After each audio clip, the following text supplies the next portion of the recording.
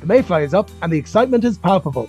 Wherever you are in Ireland, the lakes and rivers are soon to be hatching with mayfly soon. And to help you improve your catch rate this season, we've introduced a Mayfly Tactics Masterclass with international angler, guide and renowned tyer, Jackie Mahan.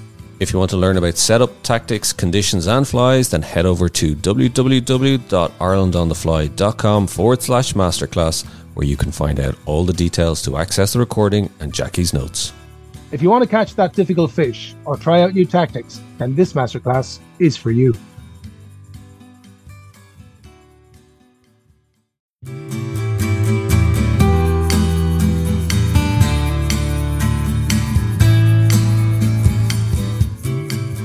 The average fish here, is a good solid spring salmon. The average fish here is about 10 pounds weight.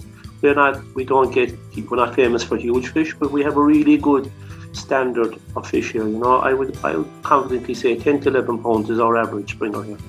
Hello and welcome to the Ireland on the Fly podcast about the people and places of fly fishing in Ireland.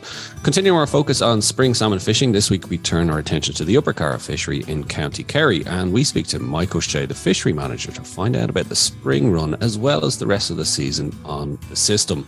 Now, based in the spectacular Reeks district between Killorgan and Glenbeigh, even if you don't catch a fish, just going there alone is worth it for the scenery. Well, maybe the first time, but after that, well, you do want to be landing a salmon or two, I'm sure. So before we hear from Mike, Tom, how is the fishing going for you as we hit March and the run up to Paddy's Day? Well, Dara, how are you? Well, kind of a hiatus. I mean, and it's always the fear that it'll happen this time of year. The weather's really gone against us. So what there's not not much. The lack of rain as well, like that. Just it's just going to say that. I mean, it's what Mike says. Talking to him there, he's saying down at the Upper Carra, the river is at summer level. I mean, I was saying to him there, the lakes here are nearly at summer level here. So, we've had no rain, and it's only, God, I'm trying to think, like the lake here was at winter level in early January. So we probably haven't had anything in the last 2 months. And that's really affected things, really has affected things, And tell me this, with this kind of cold snap as well, like, is that going to just turn them sullen, and turn them off? I think if it goes prolonged, it will. I mean, to be honest with you, you're still catching them, but a brave man that's out on a day like today, I'm just looking at it here now, and we're waiting for a load of snow to come tonight, according to all the forecasts. And it was 2 degrees today with a biting northeast wind, and it was cold on the land. I looked out, and technically, I was meant to be out today. I was meant to be out guiding. All I can say is, thankfully, I'm not. Right? This is the best way to put it, because I mean, also as well, I often think at the start of the year, you don't mind missing a day for conditions. If this was September, now it'd hardly be 2 degrees and a biting northeast. But if it was September and let's say only 4 or 5 days left of the season, yeah, you might go out. You might say, yeah, I'll risk it. But this time you go, nah. There's plenty more to come. Yeah. Well, it's funny actually, because I'm trying to kind of get out every Friday for a couple of hours, just as a kind of mark that in the diary kind of thing. I'm having second.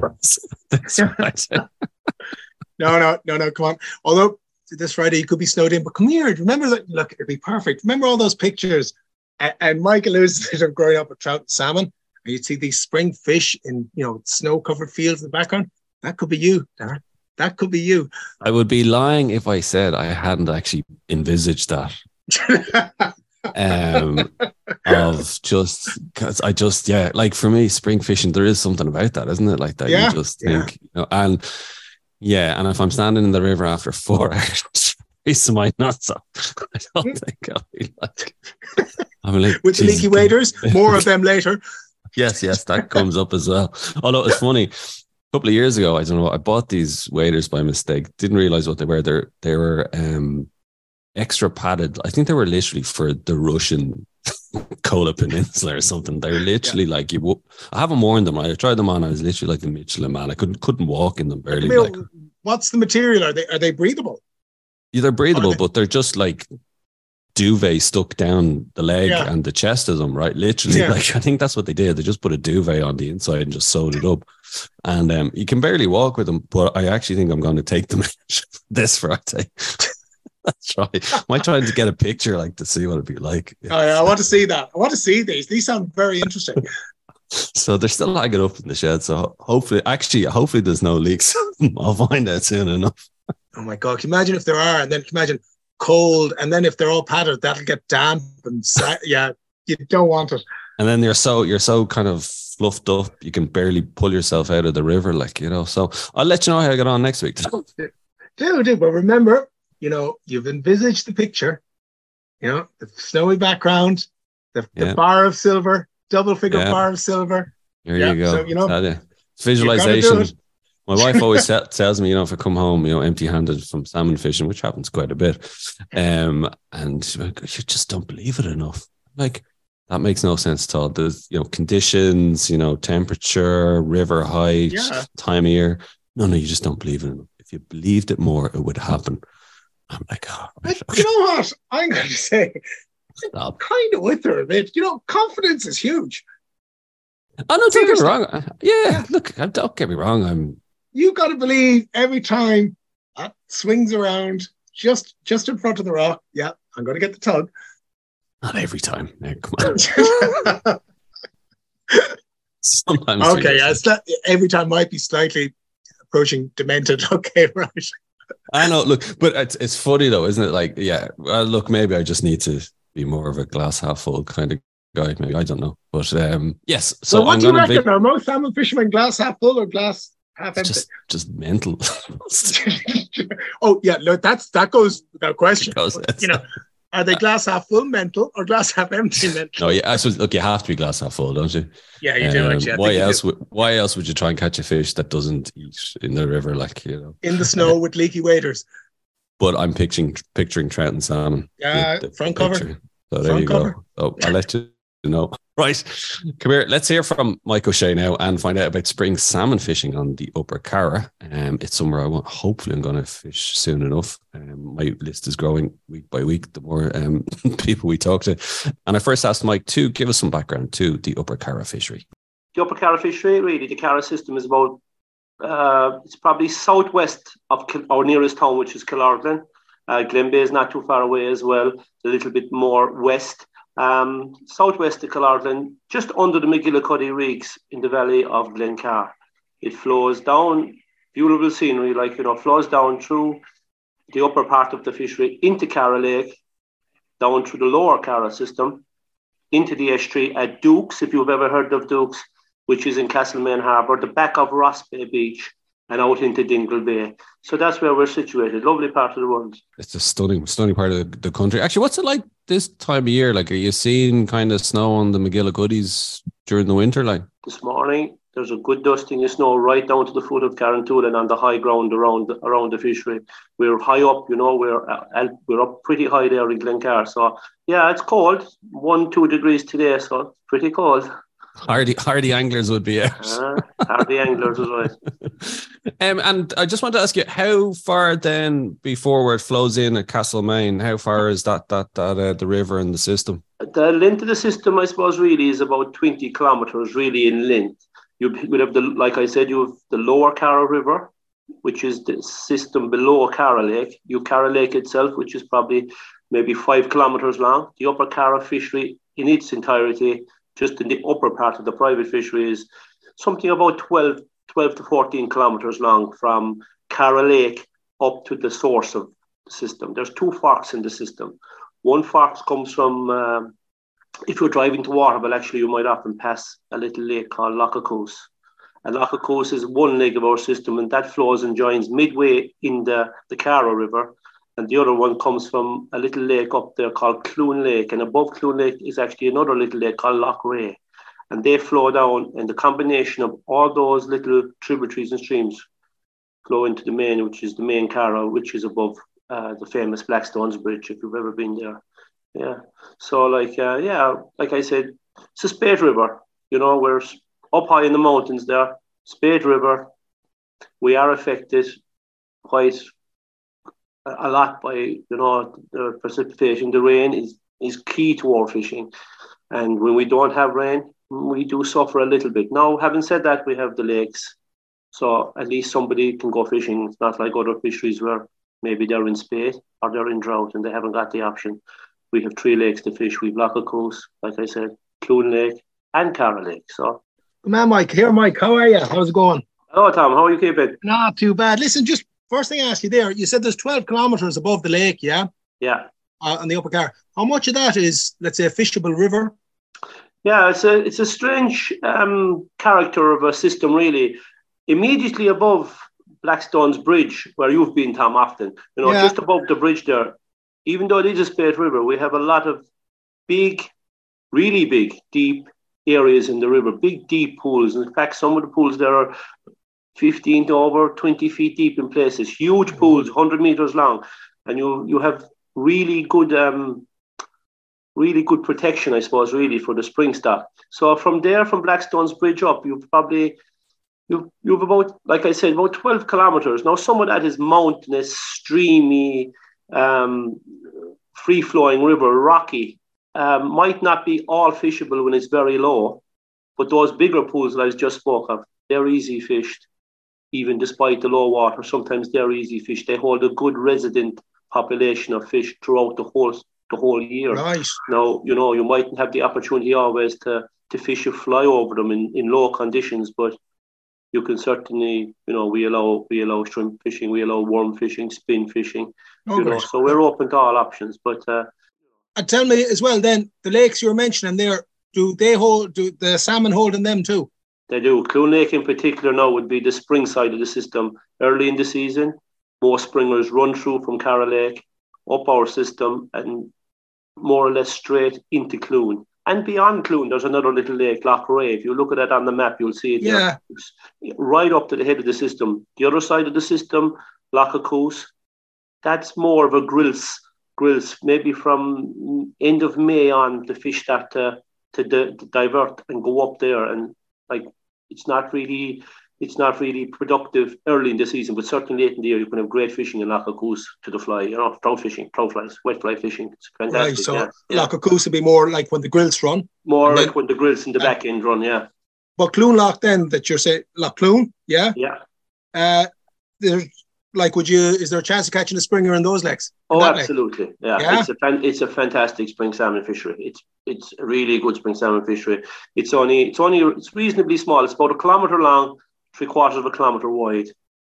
1 boat, 2 at the most. That's all it's on that lake. And right. It's part of our fishery, so it's easy control. 2 fishes or what goes on there. But it's a really good, unspoilt as well, Tom. Very little agriculture up there. We have the sheep, obviously, on the hills and the mountain. It's probably been the same for the last 50 years. So we're lucky that way too. In the Cara fishery, the Glencar area is not predominantly heavy agriculturalized. You know what I mean? You'd have sheep. Yeah, more upland predominantly. Stuff, So it's not a lot of fertilizer spreading and all that. And with the water framework directive and the sulfates and all that, they're looking after the system pretty well. Is it? Yeah. See, the Loch angler picks up with me there. I've always been thinking of the Upper Cara as river, and as soon as you said lake, I sort of, my ears pricked up and everything. Right. I wasn't that aware of Clune Lake. I remember hearing about Loch Coos, all right, but I wasn't aware of Clune Loch. So that's the brown trout small bucket list. Yeah, the brown trout fishing is on both lakes is phenomenal. Now the trout are small. You're looking at 2 and 3 fish to the pound. 10, 11-inch trout. Maybe a good one might be 1.5 pounds. There's the occasional good trout comes off there. As a matter of fact, last year there was a nice trout caught there. He was 8 to 9 pounds on the wet fly in Clune Lake. They show up every now and again. Yeah. Obviously, there's not a huge population of them in the southwest, but they are there, the odd one. But a fantastic sport for a beginner fly fisher. Very easily free rising fish, and obviously worth it as well. I mean, you can have that as well. But if there's a couple of springers knocking around in it, that really adds to it, I'd say. That's just it. When you're wet fly fishing there, you don't know what's going to come to. Yeah. There is a big population of fish there, brown trout, and you have the salmon and you have the grills then a little bit later on. It's a really productive lake, yeah. I'm just while you're talking there, I just went on to Google Maps to have a look at Clune Loch. So initially I went into the Cara fishery there and I was like, where is that Clune Loch? And how much further up you have to go.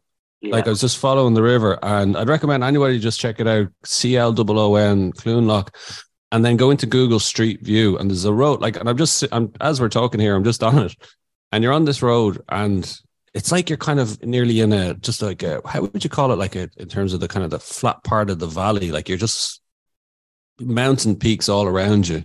Yeah, it's like a little glaciated valley there. Yeah. It reminds me a lot of the west of Ireland as well, back around, Lough Finny and those places, Tom, near you, where it's really remote, it's wild, and you have a few sheep and a couple of households there farming, but it's really beautiful scenery. It's unspoiled, you know what I mean? Yeah. So it is up quite a bit, and it's great. It's great to have. Stunning part. You mentioned actually in terms of the space, because you're at that bit where you are, like, do you obviously look, we're drier summers we're getting now, Mike. Are you still getting enough rain during the summers, or are you noticing as well? Look, it's been hit by the kind of the drought-like conditions we're getting. Yeah, well, one thing I can certainly say in the just over 20 years that I've been up there. Maybe at the beginning of that time, like go back to 2000, we'll just say year from 2000 on. If you had a really good night's rain, you would definitely get 3 good days fishing out of a good summer spate, or any spate for that matter. You get a prolonged, slower release of a flood lasting longer. These days, I have to say, the flood seems to rise quicker and fall off a lot quicker. I think part of the reason that could be maybe, a lot of farmers up there now, they've moved on with their machinery. Nearly every farmyard now has a little digger, a little mini digger. All the drains that might have been half clogged or half blocked years ago with weeds, wet areas in the land have been drained. The rain seems to get into the system quicker and leave the system quicker. Certainly, it's definitely affecting us. The dry, like last year, obviously, was a very dry season, and I suppose there's no point saying otherwise. Our catch book suffers because of that. You know what I mean? Having said that, Carra Lake is a good reservoir, below our system. So despite the fact we might suffer a lot from the drought conditions, Carra Lake can hold the fish until such time they can run the Upper Carra, and ultimately it's the Upper Carra they're going to spawn in. They're going to go up into the upper reaches of all those little streams and tributaries we spoke of, and yeah, definitely the rain has a bearing on our fishing. Spring salmon wood, is that the best time of year for the Upper Carra? Yeah, the Upper Carra over the years, it was renowned as an early spring fishery. I mean, really early. We've encountered fish there in late December, and we collect broodstock in the fishery, and quite often, especially like up until maybe the last 4 to 5 years, we've often got a fresh spring salmon at the end of December, mixed in with the fish in the system, So it's an early fishery. We always have been an early fishery.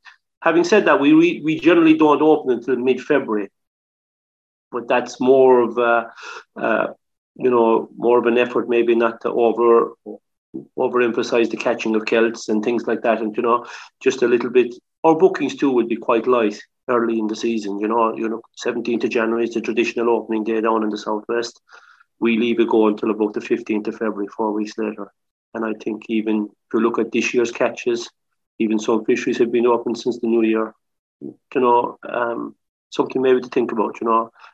Just a little bit later gives the kelts a chance to get away out of the system, and you're not handling those kelts either. I know a lot of them will die if they're handled, and even if they're not handled, a lot of them die. Yeah.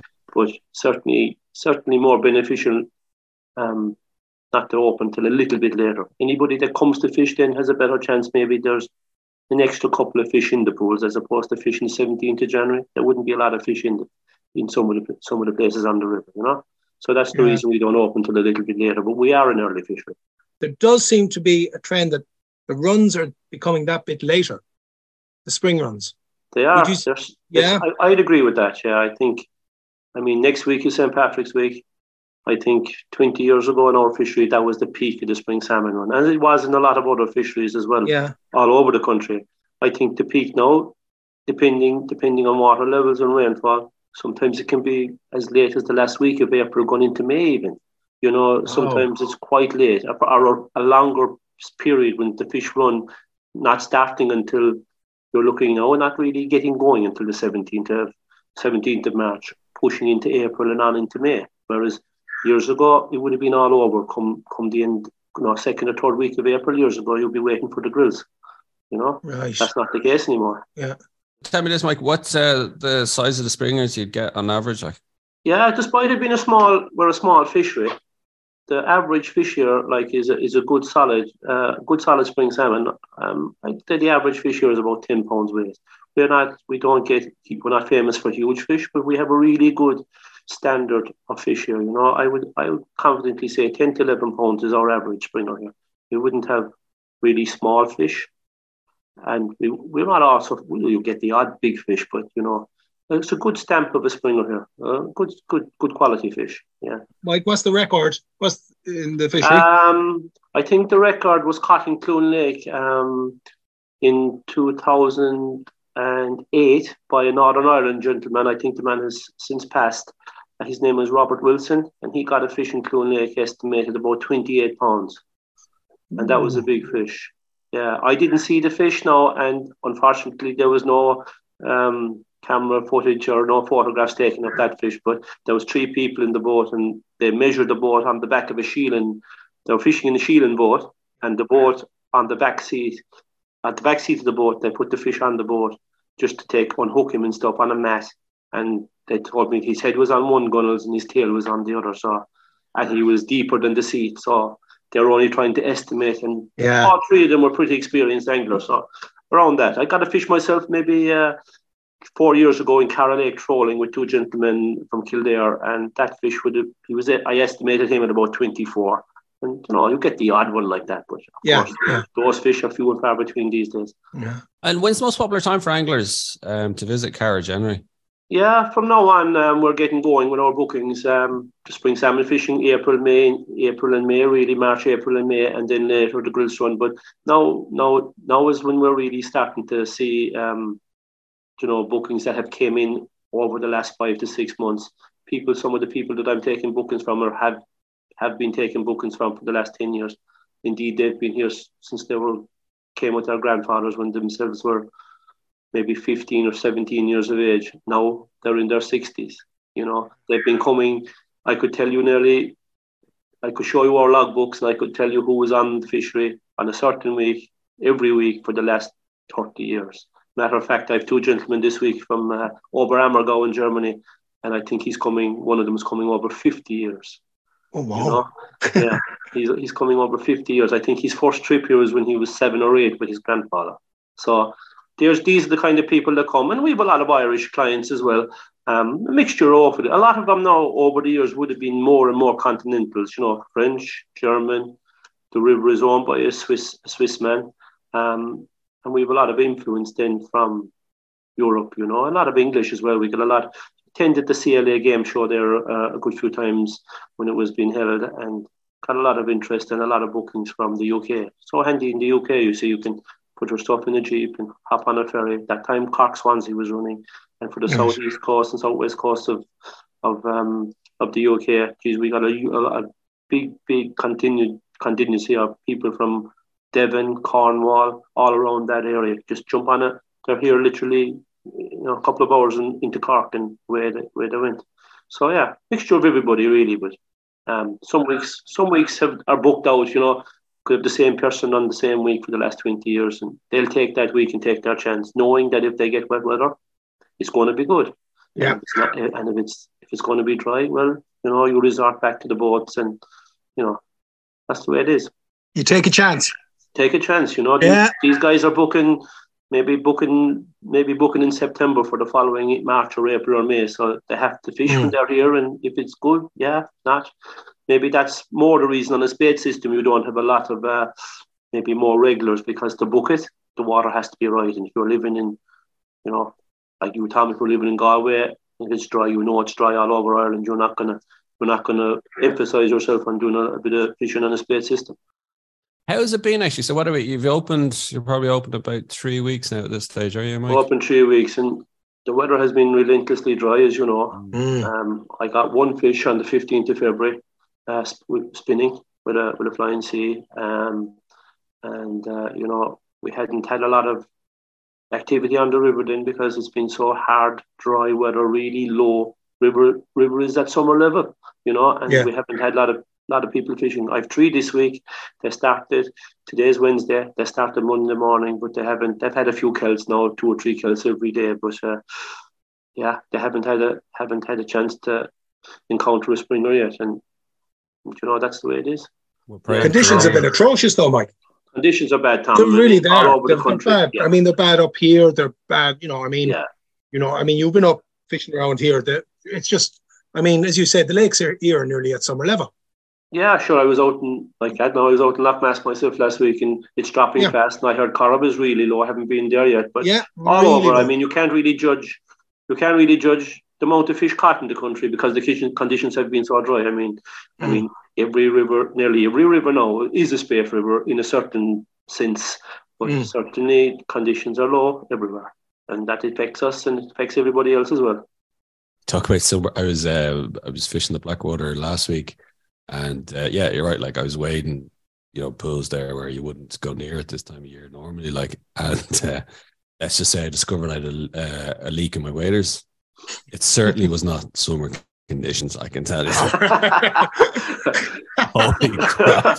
I felt that, I tell you. You'd want the double neoprene on you. Even then, sure. I was like, levels might have been summer, just the levels. Just the levels. Oh my God, it was unreal. But I tell you, Mike, tell us this. Talk to us a bit about the hatchery that's on the fishery. When it was introduced, the reason for introducing it, and how it has fared. Okay, so I started there maybe in 2000, and not long after I started, the boss came to me and he said he'd like to have a hatchery. There always was a certain emphasis on a hatchery in the Upper Cara for a long time. They used to plant out unfed fry, but always there was a little hut, incubate the eggs. When the eggs hatched out, they just went around with the bucket and planted them out. So we took it a step further then, and we installed a few tanks, and we set ourselves up, and maybe the first release of fish then of smolts would have been 2002. So 2002 we wanted to maybe complement the wild stock that was already in the river, but even at that sign 20 years ago there was signs that the springers weren't doing as good as maybe they should be doing. So we said, look, there's a hatchery house there, it's half there, the incubation house was there in place. So we installed a few tanks and installed a reed bed and different things like that you need. You need all these things for a hatchery. And we started in 2002 and we released the fish in April 2002. And I remember at the time a lot of people were saying, because you maybe brought those eyed over to small stage sooner than they would maybe in the wild, that all those fish would be coming back as grills.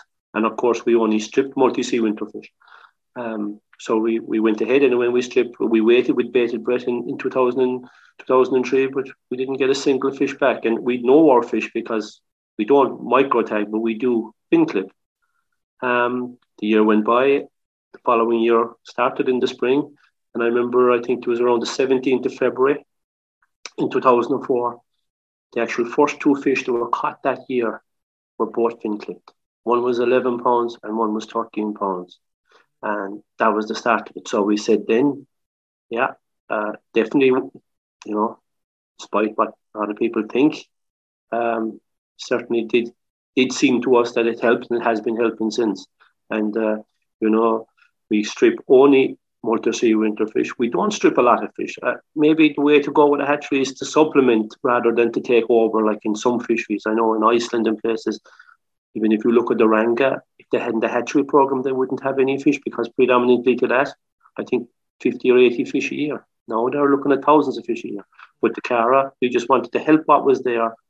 Strip maybe 10 to 12 multi-sea winterfish every year. You're looking at maybe 40 to 50,000 eyed over every year. Not huge, but just a helping hand. I mean, those under maybe different management and different conditions, those 10 to 12 fish could have been easily knocked on the head, and they'd never see spawning, not to mention incubation of their eggs being incubated rather. So we started, like I said, then 2002, 2004 on, we started getting fish. We've been getting fish ever since, clipped fish, and I would say maybe 30% of our catch book is made up of clipped multi-sea winterfish.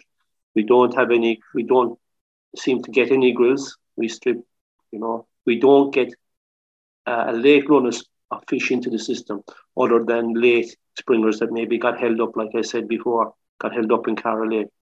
There's no fresh run of fish or back-end fish into Cara system. And, a fish that's 80 centimeters or bigger, we know that is a multi-sea winter fish. So when we collect our broodstock, we go around them with more or less like a draft net, or sometimes we lift them with a landing net. Actually, when they're paired off, when they're stream, you can hold the light over them. And a sick fish, that's a sick hen. When I mean sick, I mean pregnancy sick. If they're sitting there, they're very inactive, and you can actually walk up very carefully if you're cute enough and lift the fish into the landing net. Would you get the two in the same swoop? I often did get the cock and the hen together. Yeah, often, and indeed, if they're actually ready to spawn, we may strip them there and then on the spot and incubate their eggs together. It'll be like a natural selection. No, that's not always the case. Sometimes the fish are not ready to spawn, Tom, and we gather them up. And I have a modified creamery tank, like the old bulk tanks that they used to go to the creamery. Stainless steel tank. You bring your fish down to the hatchery. Sometimes they're ready to spawn. Other times you have to wait 3 or 4 days. And we strip the fish, and we obviously cross them with several different male fish, cockfish to know. So the gene pool is well mixed. You know what I mean? So, but sometimes you do get them together. So that's the way we operate. 50,000 eggs a year. It seems to be working for us. I think by supplementing what's there, it's not really having a detrimental effect. And because we're using our own fish, genetically, we're not changing anything. They're Cara fish. We catch them, like I said, we catch them in Clune Lake and these places, and they're released back where we actually caught their parents. 14 months later, strip the fish. The fish are ready to smolt at 13 or 14 months. I'm coming up to this stage now. I'll be clipping now shortly and releasing the releasing the smolts, and they're all good size, maybe 6 inches, 6 inches, So yeah, it's interesting as well, You get to see the behaviour of fish, and you're handling adult fish all the time, and they're tougher than maybe people think sometimes, Yeah, I think you're right. That's really interesting, Mike, and like the returns, like what you're talking there, are maybe up in 30%. I mean, that's phenomenal. Yeah, like when we go out in December. Generally, maybe the week before Christmas is always a good time. When we go out and actually catch the broodstock, sometimes on our catch book during the year, we'd say, hasn't been so many, some years are different. It depends on the survival rate of all the fish, not just hatchery fish. I'm talking the fish in general in the system. But sometimes the percentage could be, we'd say, guys, there aren't too many clip fish caught now. Some years are better than others. Something could happen to the smolts. They could run into a bit of bother, with predation or whatever you have in the sea. But then when you actually go and you capture the fish, quite often you capture a clipped fish, like a 10, 12-pound fish spawning with a wild cockfish. So, it does work. It does work. It certainly works, but just not, I wouldn't be saying that everybody listening to this podcast should go out or start the hatchery immediately. There's a lot to it. It's expensive. It's expensive to run the tanks.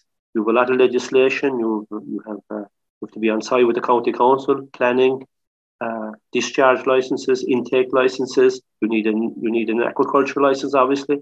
You need even a license to store the food. So it's pretty. There's a lot to it. There's a lot to it. Yeah. Yeah. Wow. Yeah. There's a lot to it. So yeah, it's working for us, and we can happily say, I'm confident to say that. Yeah, it's certainly helping the fish, and maybe that's why we are where we are. Like 30% of the catch, we average 150, 160 springers, maybe 200 on a good year, and 30% of that makes up for quite a considerable number of fish. Doesn't it? Actually, interesting there, just you mentioned it. Have you ever had a grills clipped? When I say we haven't had them, that's not true. We've had the odd one, We've had the odd one here and there, because obviously what happens in nature, when you put them in a smolt, you don't know when they'll go to sea. And or what happens, or even what happens. Sometimes you'll have a fish that'll be bordering, but generally or not, we don't get them. But we've had the odd one. I won't say we haven't had them, but it's been very few, Tom. I'd say in the last 20 years, if I could say we had 10 grills, that'd be the most, and they're very scarce, but more MSWs, Yeah. And yeah. So on advice from people that knew their job prior to, I'm not saying I'm an expert in hatcheries or anything, I got great help, and I'm sure Dorry Gibbons there, and she gave me a lot of help, and her background was from hatcheries years before. Another lady, Ethna O'Brien, she worked on the Screeb, and I was just kind of following on from their advice and help when I started, and it seemed to be going well in our hatchery anyway. Yep, so it's working for you. Working for me anyway. Yeah. Mike, and I think it's interesting. I think probably key to what you're saying there is it's supplemental. Supplemental, yeah. You're not trying to take over. I mean, anything can happen with any kind of structure man-made. I mean, you have pipe work and you have tanks and water flow. You have pumps, aeration, oxygen. And like last year, the water temperatures were up late 20s, early 30-degree temperatures.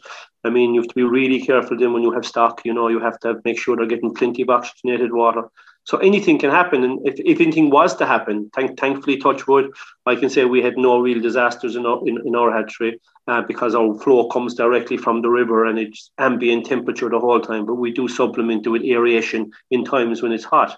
But if you were depending solely on a hatchery, and you had a disaster or you had an issue, you would have no stock for the following, or maybe 2 years later, and that has been proven on other fisheries, So, like I said, supplement. So, 30% of what we get is clipped, and the rest are wild fish, So it's a good balance, But yeah, supplement is the key there.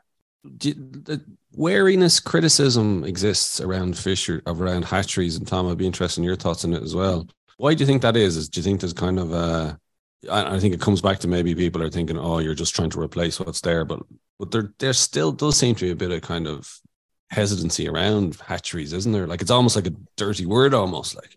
It is like, I'd say, probably I'm not a scientist, and I've heard the advice that's been offered by various different institutes and scientists all over Europe.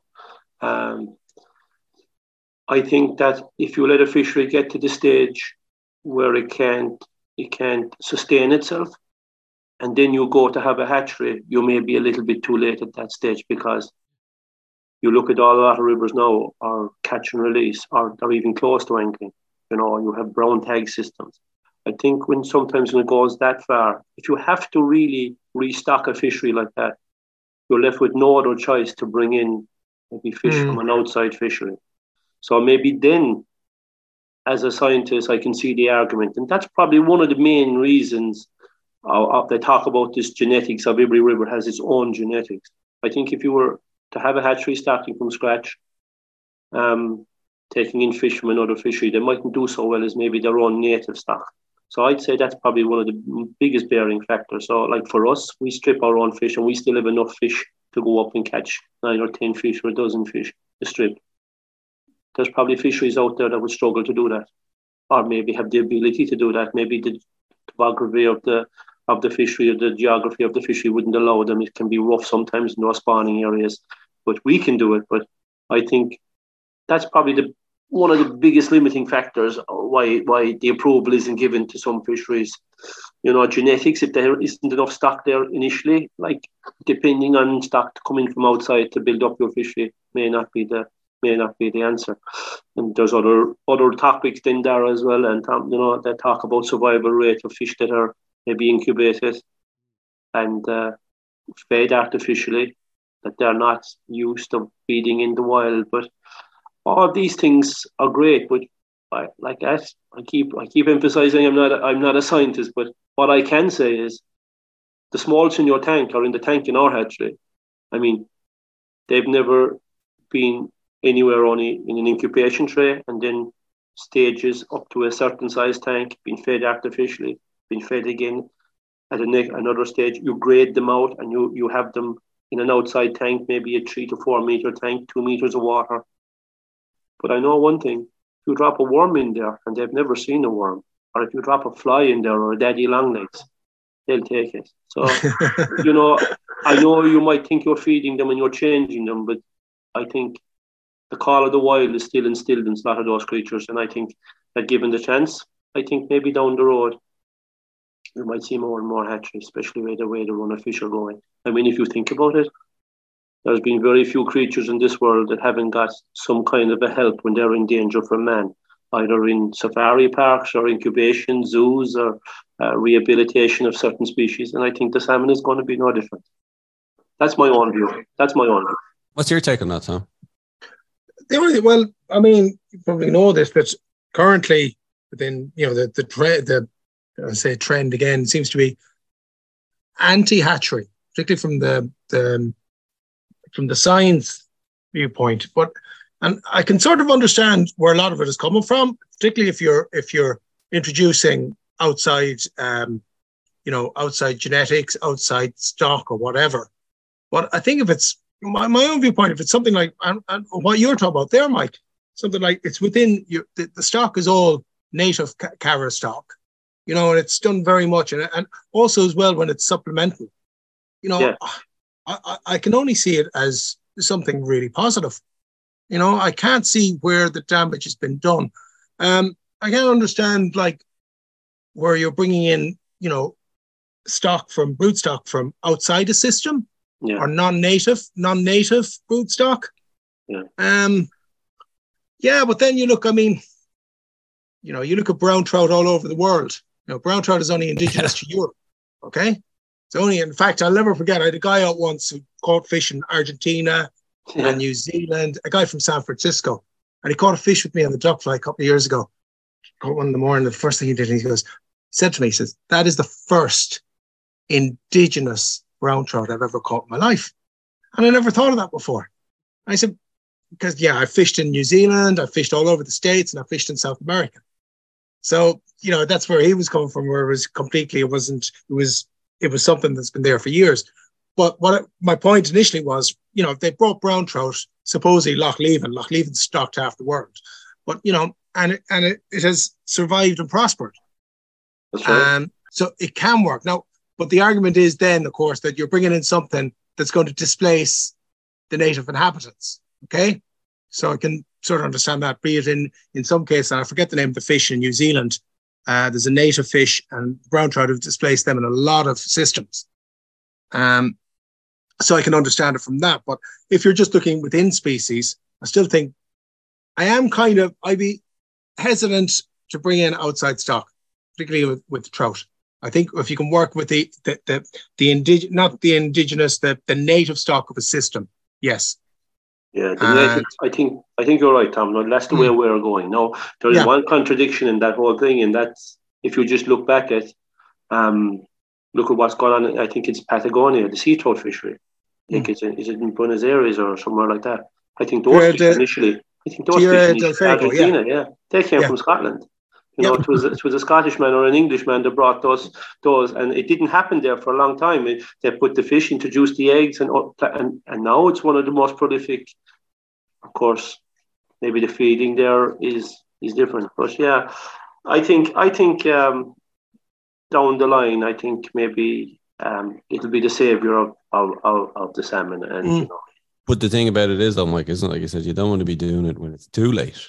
Where you're trying, very true, Mike. So if there's a hesitancy and then suddenly it's like it's too late, it's like, well, you're doing it for the wrong reasons then, well, that's it. I think first key is if you're going to do it before it gets to the stage where it's at the tipping point where there's, the goose that lays the golden egg is gone and you haven't got the opportunity to use those genetics that were maybe bred into those fish for millennium, and taking fish from another fishery. Yeah, I'm not sure how that would work. It doesn't. I've never done it. Never had the opportunity or to discuss that in depth with anybody. But I know that genetically, our own fish are from the Cara, and I welcome anybody to come down and have a look or see the system. And it's great. It's also great. It's not just great for anglers. It's also great for kids. I'm doing a couple of times now. I've had a couple of visits from TY students from Brota, Tralee and Killarney. Secondary students, and they come out and you show them the life cycle. You can show them the eyed over, for instance. You can show them, 8 or 10 weeks later, you can show them the actual alevins in the tray. You go from there onto the fry, onto the par, and even onto the small.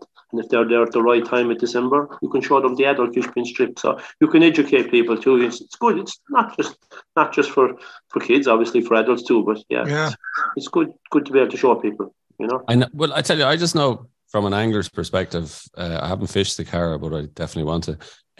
Is I fished Delphi, and I have not complained.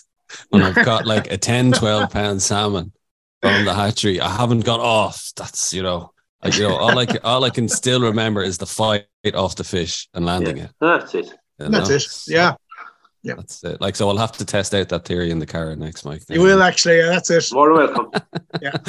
Mike, tell us, how did you get involved as a fishery manager? What's your own background? I suppose if I was being truthful, my own background, I'm originally from a place called Cremon. It's on the shores of Castlemaine Harbour. And since at a very young age, I used to fish with my father, who was a commercial draft net fisherman in Cremon. So my first introduction to salmon, really, or anything to do with salmon was with my dad since young out in the boats. There was a lot more fish there that time, and they used to fish there, the draft net fishing in Cremon in Castlemaine Harbour. So that's where I first had anything to do with salmon. And of course, teenager, then you'll be on your bike, and we had a little lake near us there in Cremon, a couple of little rivers like the estuary of the Cara system, and indeed Cara River was only 10 minutes being on the bike. We used to fish there, and of course, anyone belonging to me at that stage, we were like, put away that rod, you'll never get nothing out of the rod, it was all commercial orientated nets. You'd be up in the morning cleaning nets and helping your father to rope the nets and this and that. But when they saw you with the rod, they definitely didn't like it. But as it progressed through my own childhood, then I done a bit of fishing and fished here and there locally with the River Lown, of course, and the Cara system and Cara Lake, and there's, like I said, little local lakes around. I went on from there. Then I kept it up over the years with a couple of friends. And that's how I just started up. How I started in the Upper Cara, really. I was a carpenter by trade. I was working the building sites. And I first started there doing little... I knew about the fishery, and we often, I remember in the trout and salmon years ago, there used to be reports from the Lown, and there used to be reports from the Cara system. It was the only real way of knowing about fishing that time was in the back pages of the trout and salmon. We used to read this trout and salmon every month. Jesus, Cara Lake was this fish and that fish, and this fella caught that, and we'd be like, God, we have to get up there. So I eventually made it up there anyway, and I said to the manager, he's Vincent O'Shea, no relation of mine, he's still around, helping out. I said to him, look, I haven't a lot of money, but if you were ever stuck for a few jobs along the bank, a few huts or stiles or a little bit of fencing or whatever, cutting bushes, trimming the grass, I said, I'd be interested giving you a hand. I said, we might do an exchange for days fishing. So that's actually how I started there. And I'd done that for a while, and he saw that I was maybe handier with a rod than a lot of people, a lot of the visiting anglers that mightn't have great experience. And so he'd ask me then, would you go with a certain client there for a few hours? And he soon saw that I was there to get on with people and do a bit of fishing, caught them a few fish or help them to catch a few fish. I progressed from being maybe doing a few days gilling there during the summer and things. I started then working there at night time. We used to do the Upper Cara always had its own water keepers, 2 or 3 water keepers policing the system. We're out, we watch it. Obviously poaching is a problem, and that time probably there was more poaching, but started there then doing a little bit of night work on duty, up and down, checking the pools, making sure everything was okay. And that man I mentioned, he was coming to retirement, and he said, look, you're here, there's not too many with a fishing background like you, and also been able to do the maintenance. So he said, would you be interested? He said, I'll be retiring in a couple of years, would you be interested? So of course, it was like a dream come true to any angler. So I put away the hammer and the chisel, and I started work there in 2000. I started work there part time, probably 97, and maybe took it on full time around 2000. So I'm over there 23 years. I'm there now. So yeah, still there. But that's how I came about. So. And little did you think when you were helping your father with the nets in the harbour looking up to the mountains, that you'd be ended up near the top of the system. That's it. I mean, having experience with knowing a little bit of, well, I won't say like knowing a little bit about net fishing and draft net fishing. That's also handy being a fishery manager. It helps a lot when you catch them with the broodstock. But also, I can tell the telltale signs maybe of nocturnal activities along the estuary or along the lake. I know what to look for. I know when to look for them. So we've always had our own keepers. Just like, it's important. I just like to point out we have our own water keepers, but we also went to the trouble, which is a very important point I want to make about the Carroll system. About 6 or 8 years ago, we also went to the trouble and we bought a share in the netting rights of the estuary. There was a private netting right there for years and years, similar to what's happening in the Lough, and there wasn't much point having a hatchery and policing the river and trying to get anglers, charging anglers and trying to get anglers fish when they came on holiday. So we went and we moved and there's a company there called Seafin Limited. They actually own the lower part, and we went to them and we offered them a few bob in such a way that we'd have a share in the netting rights. And of course now we have a legal veto. The net will never be fished again, and they have a 50% share. We have a 50% share. It can't be fished without agreement from the other party. That suits us and that suited them. So we actually set the net. We set the net aside, so there's no commercial fishing in the Carroll estuary anymore, which is also benefiting us. And it was also helping us, we talk about the hatchery, and the hatchery will do so much, but protection and setting the net aside, I think there's not that many fisheries can say that we've done as much as we can do. Also by policing Carroll Lake, we don't have any really jurisdiction on Carroll, or we don't have any rights to Carroll Lake. It's a public lake, in a sense, it is a public lake, but we also have to keep an eye on that. And I suppose we're doing the state a favour really by policing the whole system, including Carroll Lake and the estuary. So just wanted to make that point. So it's important that people have. But it's true. It's a double-edged sword. I mean, as you said there, it's very true. Like, having a hatchery is all very good, but like if the estuary and they're getting fleeced at the estuary, that's it. I mean, what's the point? I've been approached, Tom, by different places, quite local to me here, and all mad keen. We'll have a hatchery and we'll do this and we'll do that. There should be a hatchery on the Lough. There should be a hatchery on different places, the field and all other different places. But having a hatchery, you want to make sure the gate is open, because there's no point spending thousands, and it's quite expensive to rear smolts and have somebody that's legally vetted by the government with a draft net in the estuary reaping your reward. So that was one of the reasons we went there and we removed that net from the estuary. So that doesn't. I mean, I know the river field there is catch and release at the moment, and they were talking about, I think there used to be a hatchery. They were talking about reviving it, but I think some of the people that wanted it revived was to increase the quota just to allow the netsmen to continue fishing. Obviously, that's a crazy idea. Tell me this, Mike. I'm interested in your father being the netsman. Did he ever fish then as a hobby? Never. No. Yeah, that's I'm fascinated by that. He didn't. Never fished. My father's living in Manchester at the moment. He's not living in Kerry, but he doesn't. He never was an angler. Never had aspired to be. And like I said, they'd be looking for you to do a job. They'd be at home. Maybe the spuds had to be dug, or the grass had to be cut, or maybe the turf had to be brought home, or something like that. Where was I? And sure, that'd be holy war.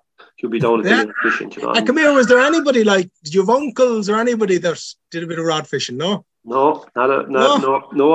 No. You fell my son from the sky, Mike. I don't know where I got it. I just had interest. I suppose I just interested in fishing, wildlife. I mean, I like being out in the open. Yeah. And that's where I got it, and the love of being outside. And of course, when you were young, you start off with your little worming rod, or you progress to a wobble and fly then, and you'd be great. And I can even remember fishing with a safety pin. You know what I mean? We hadn't hooks even. You know what I mean? And a nut as a weight, and we hadn't even a rod at that stage. We just put out little lines and play football on the shore of the lake and check the lines every now and again. We caught mostly eels, but it was fishing, and that's all that mattered. Yeah, so my son My son, thankfully, now Tig, Tig. Yeah, Tig is fishing. Fair play, brilliant. Tig is great to see him fishing. fishing. Crazy for the fishing as well, and he's gotten into the fly tying there now lately. So I have my own personal fly tyer as well, and so fantastic. I will wrap up. Happy day. It is amazing though, isn't it? Like that, your dad never, working in fishing, just never interested in outside of the job. Like, yeah, I mean, you talk about when you go back to that stage when they were fishing in Cremon. I mean, there could have been anything up to 20, 25, what they called like bankers. They called them. They were like local boats, maybe 20-foot boats, open boats, without much similar to an angler's fancy or a lake boat, but slightly bigger for the sea. And that time there was 20 people, 20 boats fishing with maybe 2 people in each boat, and they all caught a few fish. There was a lot more fish there that time. And indeed, I can remember the day my father stopped fishing. The fishing, he wouldn't, maybe even pay for the gasoline sometimes. He couldn't pay for the petrol. Nets were expensive. They had to pay a license fee. I don't know what it was, £300 or £400 at the time, I think. And more and more regulations and things like that. And it just wasn't viable for a man with a family to be going down there. It's like a gamble, sure enough. If you had a good week, you'd have a few bob. If the weather was bad or the fishing was bad, you hadn't. Yeah, no. And he sold up he sold up the boat, he sold up his gear, and he was truck driving for years. He left it behind him. So I was in the buildings, obviously at that stage. There was no future for a young man in Cremon that time for salmon fishing. Now, Cremon has moved on since there. There's massive production of oysters and mussels there, more so oysters in recent years. So there's not that much fishing in Cremon anymore, despite what people think. That Castlemaine Harbour is, being fished very hard. You need only have a look there in the end of May, beginning of June, when the grill should be around. You might see 4 or 5 boats there now if you're looking. It's not something for the younger man because it simply doesn't pay. One thing I want to ask you, and I just thought of it there about your dad. Do you think when he got a big, this would be to all net fishermen, the way, now the 3 of us here are rod fishermen, and we all get a buzz when we catch a fish. Would your dad have got a buzz when there was a big haul in the net? Aside from the fact of, it was naturally because there was the financial side of it. But do you think he got a buzz, or do net fishermen get a buzz when they haul in the net? Is there a crossover? This is what I'm trying to say. Is there a crossover from a rod fisherman to a net fisherman? Well, I can only talk from a personal point of view. I think the last time I fished was would have been the year of maybe my leaving certificate, whenever that would have been. I won't say how long ago that was, but 2011, Mike. Yeah. yeah, that's it, spot on. But we were there, and I used to fish with a neighbour, and that neighbour actually was the man that took the license from my father, because you could allocate your license if you were giving it up that time. I think nowadays you can't; they just go dead. But that time you could. I'm going back like when I was 16, 17 years of age. I remember fishing with him, and I'll tell you, without the risk of being lynched by my fellow rod fishermen, there was mornings down there when, a beautiful summer's morning, going out in the boat, setting your net, and indeed it was a bit of a buzz to see fish coming to the net and splashing. I mean, it was a way of life. I loved it myself, and if it was viable, it was viable for years. It was a way of life for all, not just in Cremon, but all over the west of Ireland, indeed other parts of Ireland. Look at all the estuary fishermen that are still fishing. It is a way of life. It was traditional. It was a buzz, and he certainly got a buzz and the enjoyment of having a few fish. And always, we ate well at home because, you had a fish that was maybe damaged and wasn't fit for market. So, quite often when I was in school, the mainstay was salmon sandwiches. Do you know what I mean? And to ask, you're asking me, was there a buzz? There was. I experienced that myself as a young fella. The excitement to get up in the morning on a lovely morning, going fishing and catching fish. It's the same. It kind of similar to what you'd be, Tom, when you're driving out of Ross Hill into a lovely southwesterly, and a few mayfly blowing off the shore. It's the same. I suppose in all, they wouldn't be at it unless they enjoyed it. And I'd have to say, the farm would be good when they were getting a few fish, but not so good when the fishing was bad. Unlike us rod fishermen. That's it. We can enjoy fishing for pleasure, but for them, it's true. Actually, different ball game altogether. Final question to you, Mike. What was your most memorable fish caught in the fly? My most memorable fish caught in the fly? Well, I've had probably dozens of fish on the fly in the Upper Cara. My most memorable fish myself that I caught probably wasn't maybe even in this country, if I can say that. I fished Iceland a few times, and learning to fly fish over, not fly fish, but learning how to riffle hitch over there. Wow. Which top of the water, floating line, floating leader, small tube fly riffling. I've been catching fish over there 18 to 20 pounds weight on a floating line in gin clear water. I think the biggest I got was maybe just coming up on 20. And I mean, to see him coming to the fly 4 or 5 times before he took it, it was like, that's my most memorable fishing. The fishing there indeed is spectacular. It's fantastic in Ireland as well, but my most memorable fish, truthfully, was fishing probably the Ormasa River in Iceland. And that fish was close on 20 pounds. Yeah, it was good. But I've caught, I suppose, the beauty of being a salmon fisherman and being a salmon manager or working on a river constantly. I suppose I'm blessed that I can catch a fish. I won't say when I like, but I've had so many opportunities to catch fish. But yeah, that's my most memorable fish that still stands out to me was with a single hand rod close on 20 pounds riffling. And actually, just on that, what is it about like that the riffling is so prevalent in Iceland, but yet it's not really tried over here or as successful? They don't seem to rise for it, do they? I think a lot of people here don't fish it, but believe it or not, in the Upper Cara, where the water is very clean and very clear, it works very well. Nice. Floating line, it's lovely fishing. You can go down a pool with a floating line and a sing tip and not get a single response to a fly, and go back down over them with a tube fly. And actually what's very good is like a green Peter muddler with the deer hair on top. Just fish it on a floating line, and whatever it does, I don't know. I think it instills a little bit of craziness in the fish, or maybe brings out a little bit more aggression. But they can take it vigorously, similar to where a trout would maybe rise to a fly behind the fly in the air and take the fly on the way down. We've all experienced that, and I've experienced that several times in the Upper Cara, and I've done it. I fished it on the Lough as well, maybe not to the same extent. I think you definitely need maybe to know the areas you're fishing, where the fish are there, as opposed to fishing. Sometimes when you're fishing in a river, you're fishing down maybe on some unproductive water and coming to a hot spot. I think if you concentrate more on a certain lie where the fish are, it's more productive. It's definitely very productive in the Upper Cara, but definitely it seems to instill a little bit of it definitely brings out the aggression. I think the fish in Iceland, I don't know, I think they are a little bit more aggressive than what we have here. I mean, anybody that's fished there, you probably fished there, Tom, you probably seen that. Like, they can be sometimes just crazy, and not just one fish, but a whole group of fish. Well, Mike, I have to say, listening to you and explain to us about the fishery, the hatchery, it seems to be a very enlightened approach, and it's proven successful for the Upper Cara. So continued success on that. And just if people are interested in finding out more, maybe doing a bit of fishing, what's the best way to get in contact?